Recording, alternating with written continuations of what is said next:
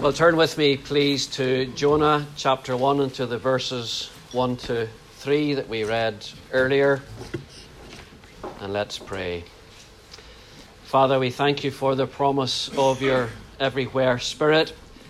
And we confess freely that we need the help of your Holy Spirit if we are to hear you speaking to us through your word. So, Father, fill us with your Spirit. Give us ears to hear, minds to understand, hearts that are ready to accept and submit and obey and respond in faith and worship. For Jesus' sake, amen. Now, it's true, isn't it, that every job, every life has some part of it that we don't like doing. At school, there are some subjects we like and some subjects we're not so keen on. And at home, there are some jobs we don't mind doing and others we would rather ignore. Like the man who said to his wife, okay, I will put up that shelf. You don't need to keep reminding me every year.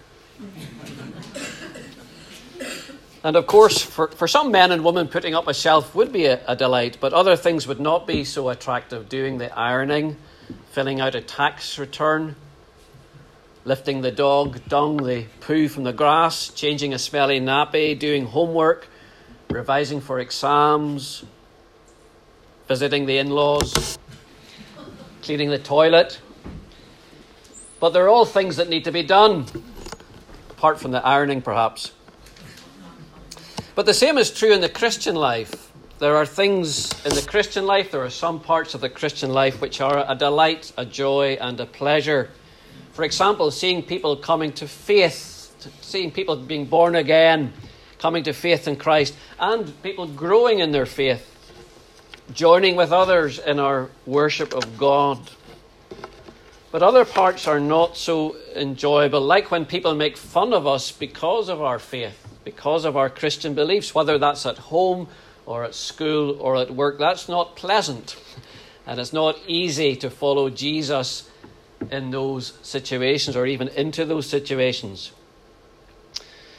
But Jesus has told us, has he not, time and again, that to follow him is to follow the way of the cross. The call to follow Jesus is a call to die to self, to die to sin, and to die to the world. And that's not because Jesus is a killjoy, far from it. Jesus knows that the way to solid joys and lasting treasures is the way of the cross.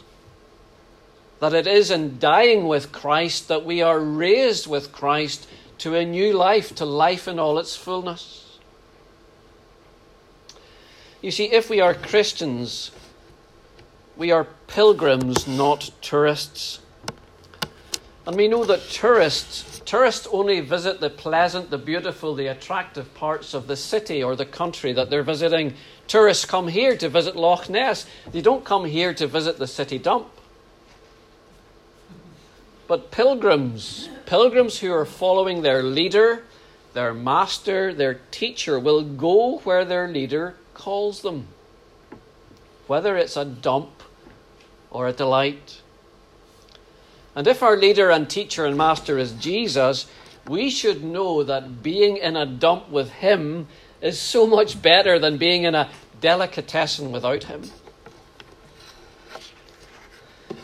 Some of you will know Samuel Rutherford, the great preacher and theologian of the 17th century, living through those turbulent years for Christians in the 17th century. And he was exiled to Aberdeen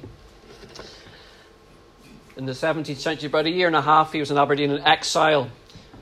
But he said this, among many choice things that Rutherford said. He said, "When I am in the cellar of affliction, I look for the Lord's choicest wines." When I'm in the cellar of affliction, I look for the Lord's choicest wines. You see, with Christ, the dump actually becomes the delicatessen. With Christ, the prison in Philippi becomes a palace of praise in Acts 16. Now, Jonah seems to have forgotten that he was called to be a pilgrim, not a tourist. More than that, He was called to be a prophet. He was called to be a servant of God's word, a proclaimer of God's word to the world. Now we know from the Old Testament that prophets were often given a message from God for God's people, for Israel and for Judah, the covenant people of God. But very often prophets were also given a message for the surrounding nations as well. Prophecies about Edom in the south and Moab to the east. Prophecies about Babylon and, yes, about Assyria, whose capital city Nineveh lay about 550 miles to the northeast of Israel. So it's maybe not surprising in some ways that we read in Jonah 1, verses 1 and 2, that the word of the Lord, the word of Yahweh, came to Jonah, son of Amittai, "Go to the great city of Nineveh and preach against it, because its wickedness has come up against me." And you see Yahweh, the Lord, the sovereign God of heaven and earth, he sees and knows all that is happening. All that is happening in Nineveh. And now its wickedness is so great, it's as if the smell from a rotting piece of meat has become so strong that it has risen all the way into the throne room of heaven itself. Or if you like, the smell from an overflowing food bin. And it's a reminder to us today that God sees and knows all that is happening in this world, in his world today. He sees the wickedness of what is happening in Ukraine. He sees the wickedness of what is happening in the UK. He sees the wickedness of war crimes in Ukraine. And he sees the wickedness of crimes being committed against, for example, children in Scotland. Whether those crimes are being committed by individuals or by the government. A government which is determined to turn truth into lies and lies into truth. God sees these things. God knows about them. And God, sooner or later, will act. But then you might ask a question, but how does God act? How does he act? How does God act against the terrible cruelty and wickedness of Nineveh? Well, he doesn't send an earthquake. He doesn't rain down brimstone and fire. He has a message for them. It's a message to be called out, cried out. The word used here is almost a technical term for a prophet bringing a word of warning and judgment against them. It's a message to be called out or cried out by God's messenger, the prophet Jonah. The NIV here translates it, preach against. And you say, well, what is the Lord going to do? He's going to send a man with some words. The Lord is not sending tanks and bullets and bombs.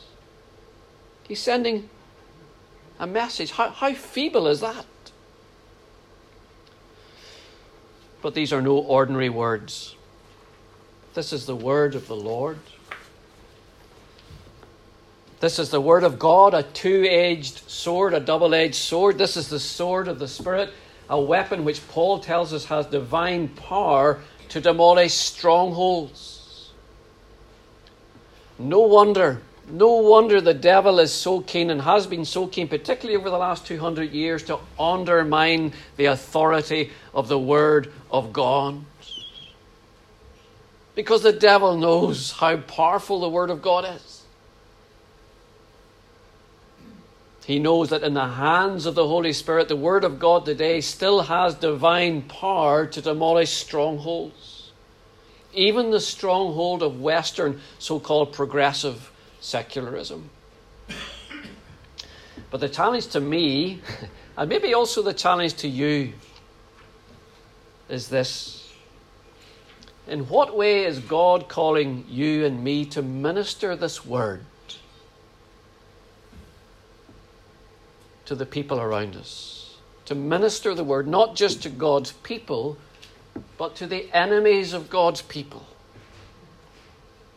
Because that was the job that God gave to Jonah. Arise and go. The word arise is there in the original as well as the go. Arise and go to the great city of Nineveh. But in verse 3 we read that Jonah arose. Again, the word is there in the original. We read that Jonah arose. And you might expect to go to Nineveh. No, he arose and went to Tarshish to run away from the presence of the Lord. But Jonah ran away from the Lord and headed for Tarshish. He went down to Joppa, possibly down from Jerusalem, literally downhill from almost 3,000 feet down to the coast. He possibly received the commission from the Lord in the temple. We don't know, but he went down to Joppa on the coast, where he found a ship bound for Tarshish.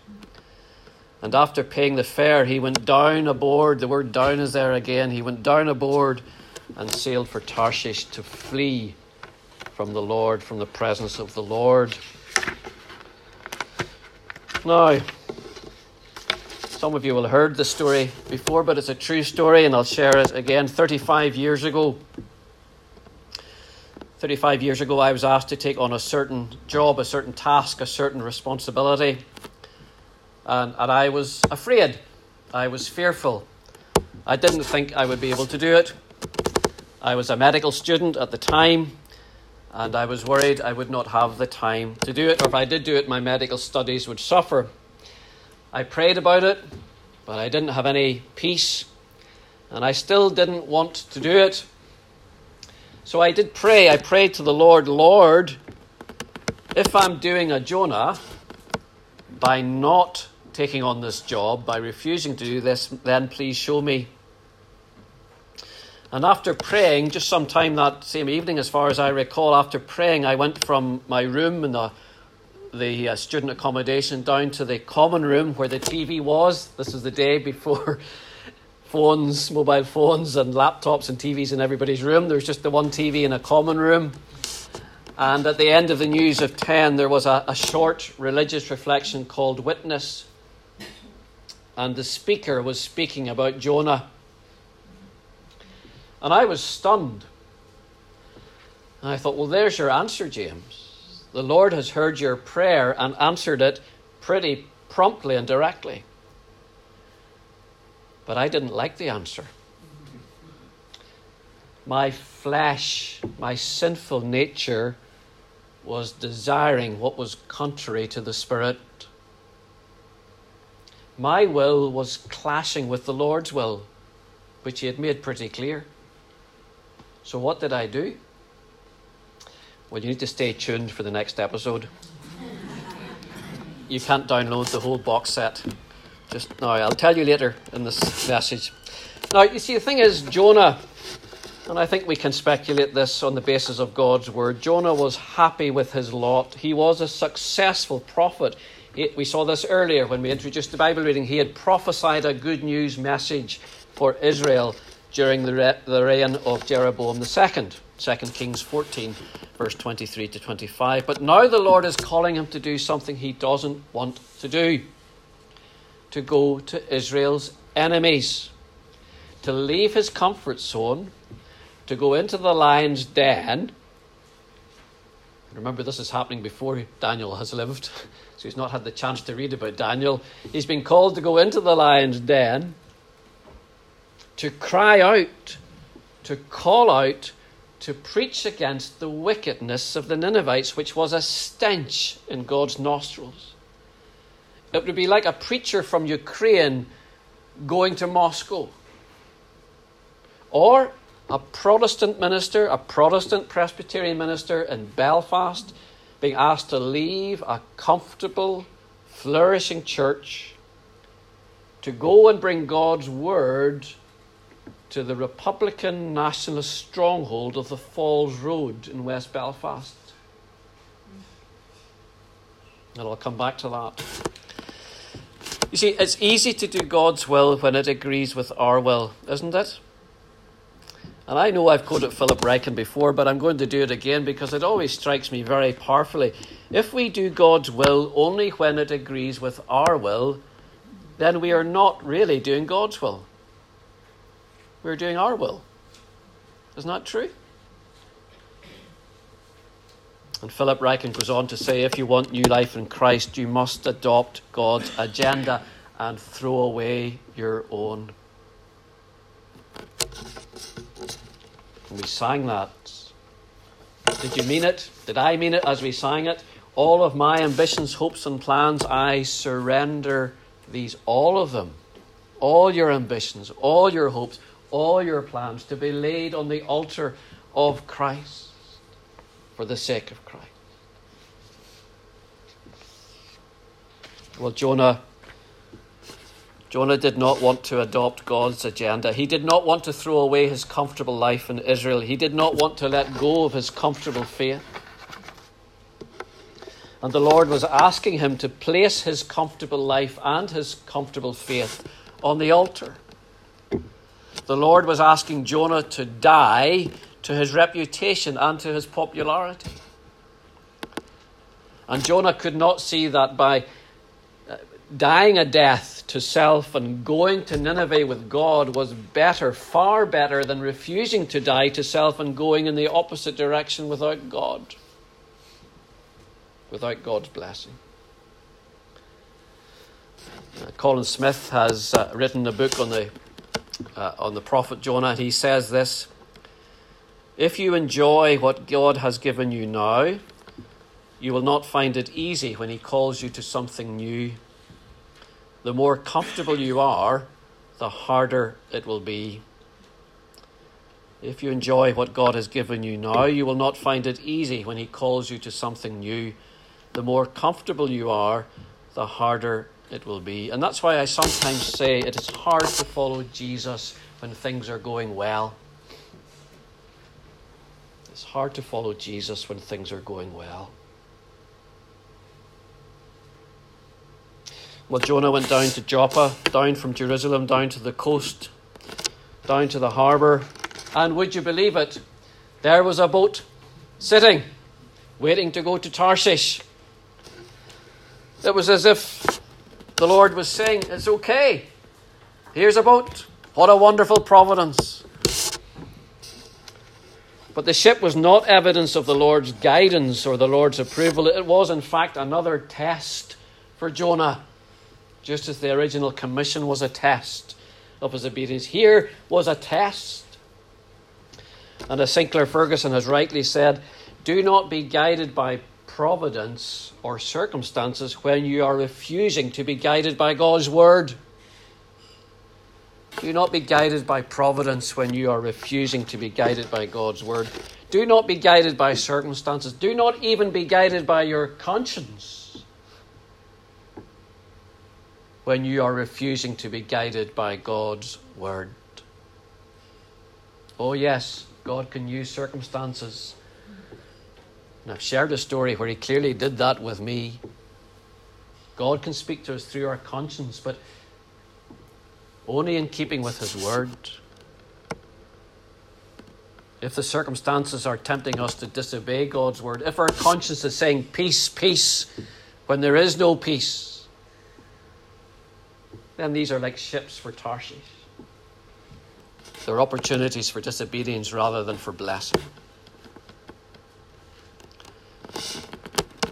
Well, it was while Jonah was disobeying God's word that he found the ship heading for where his disobedience was taking him. And there's a great story, another true story from Spurgeon, where Spurgeon was a boy. There was a boy in his class, a fellow schoolmate, who used to lose his temper pretty regularly. And whenever this boy in the class got angry, he used to throw things. But Spurgeon says what struck him most forcibly, that whenever he got angry, there was always something at hand to throw. Always something available. And to bring you the next episode in my story from 35 years ago, when I was asked to do that job that I thought I couldn't do, that I was fearful of doing, and even when praying about it, and even when seeing that circumstantial prod from the Lord, I also found a boat to Tarshish. And sadly, like Jonah, I too went down and got on board, despite everything. What was the particular boat that I boarded? Well, the boat that I boarded was, what I did was I asked several people for advice. And I asked different people for advice until I found the person who gave me the advice I wanted to hear. You will be too busy to do that job. Okay. And I got on the boat to Tarshish and ran away from the place of disobedience.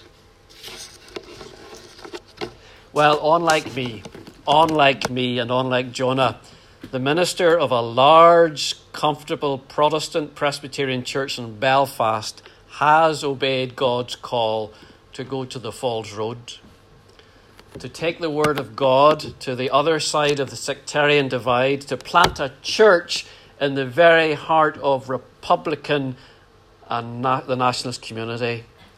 And if you know anything about Northern Ireland, which is where I'm from, in case you don't know, if you know anything about Northern Ireland, for Protestants, the Falls Road is enemy territory, at least for many.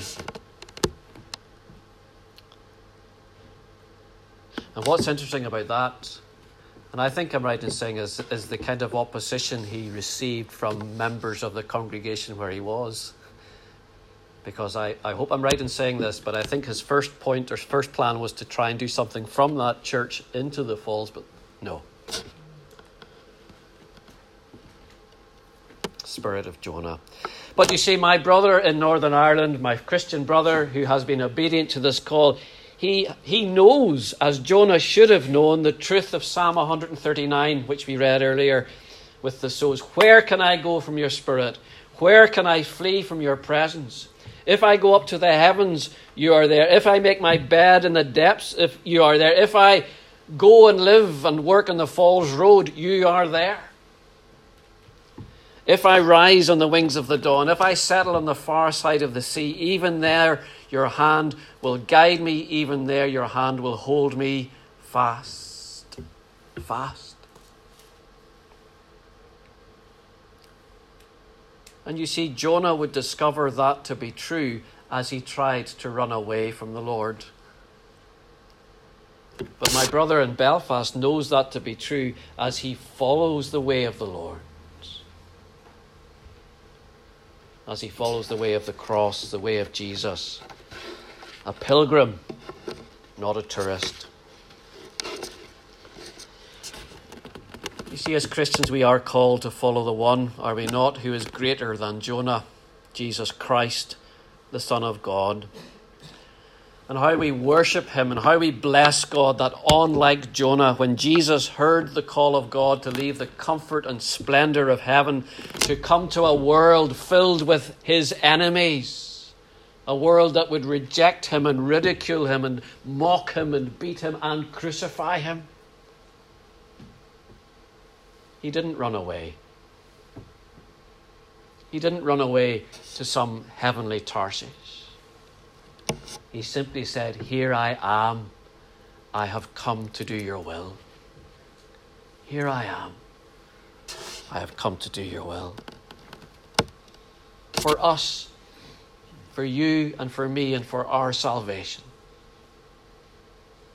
So Jesus brought the message of God's gospel with him. In fact, he was and is the message of God's gospel. So that we, like the Ninevites, living under the shadow of death and judgment, might come to live under the shadow of the Almighty.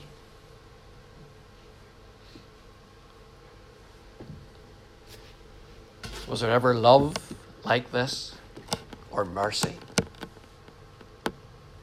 How could we ever reject such a Saviour and salvation? Amen.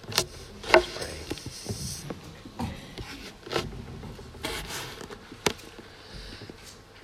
There's a prayer I've adapted from Colin Smith's book. And I think it's printed somewhere in the order of service on page 10. So if you want to, I can pray it, or we can pray it together.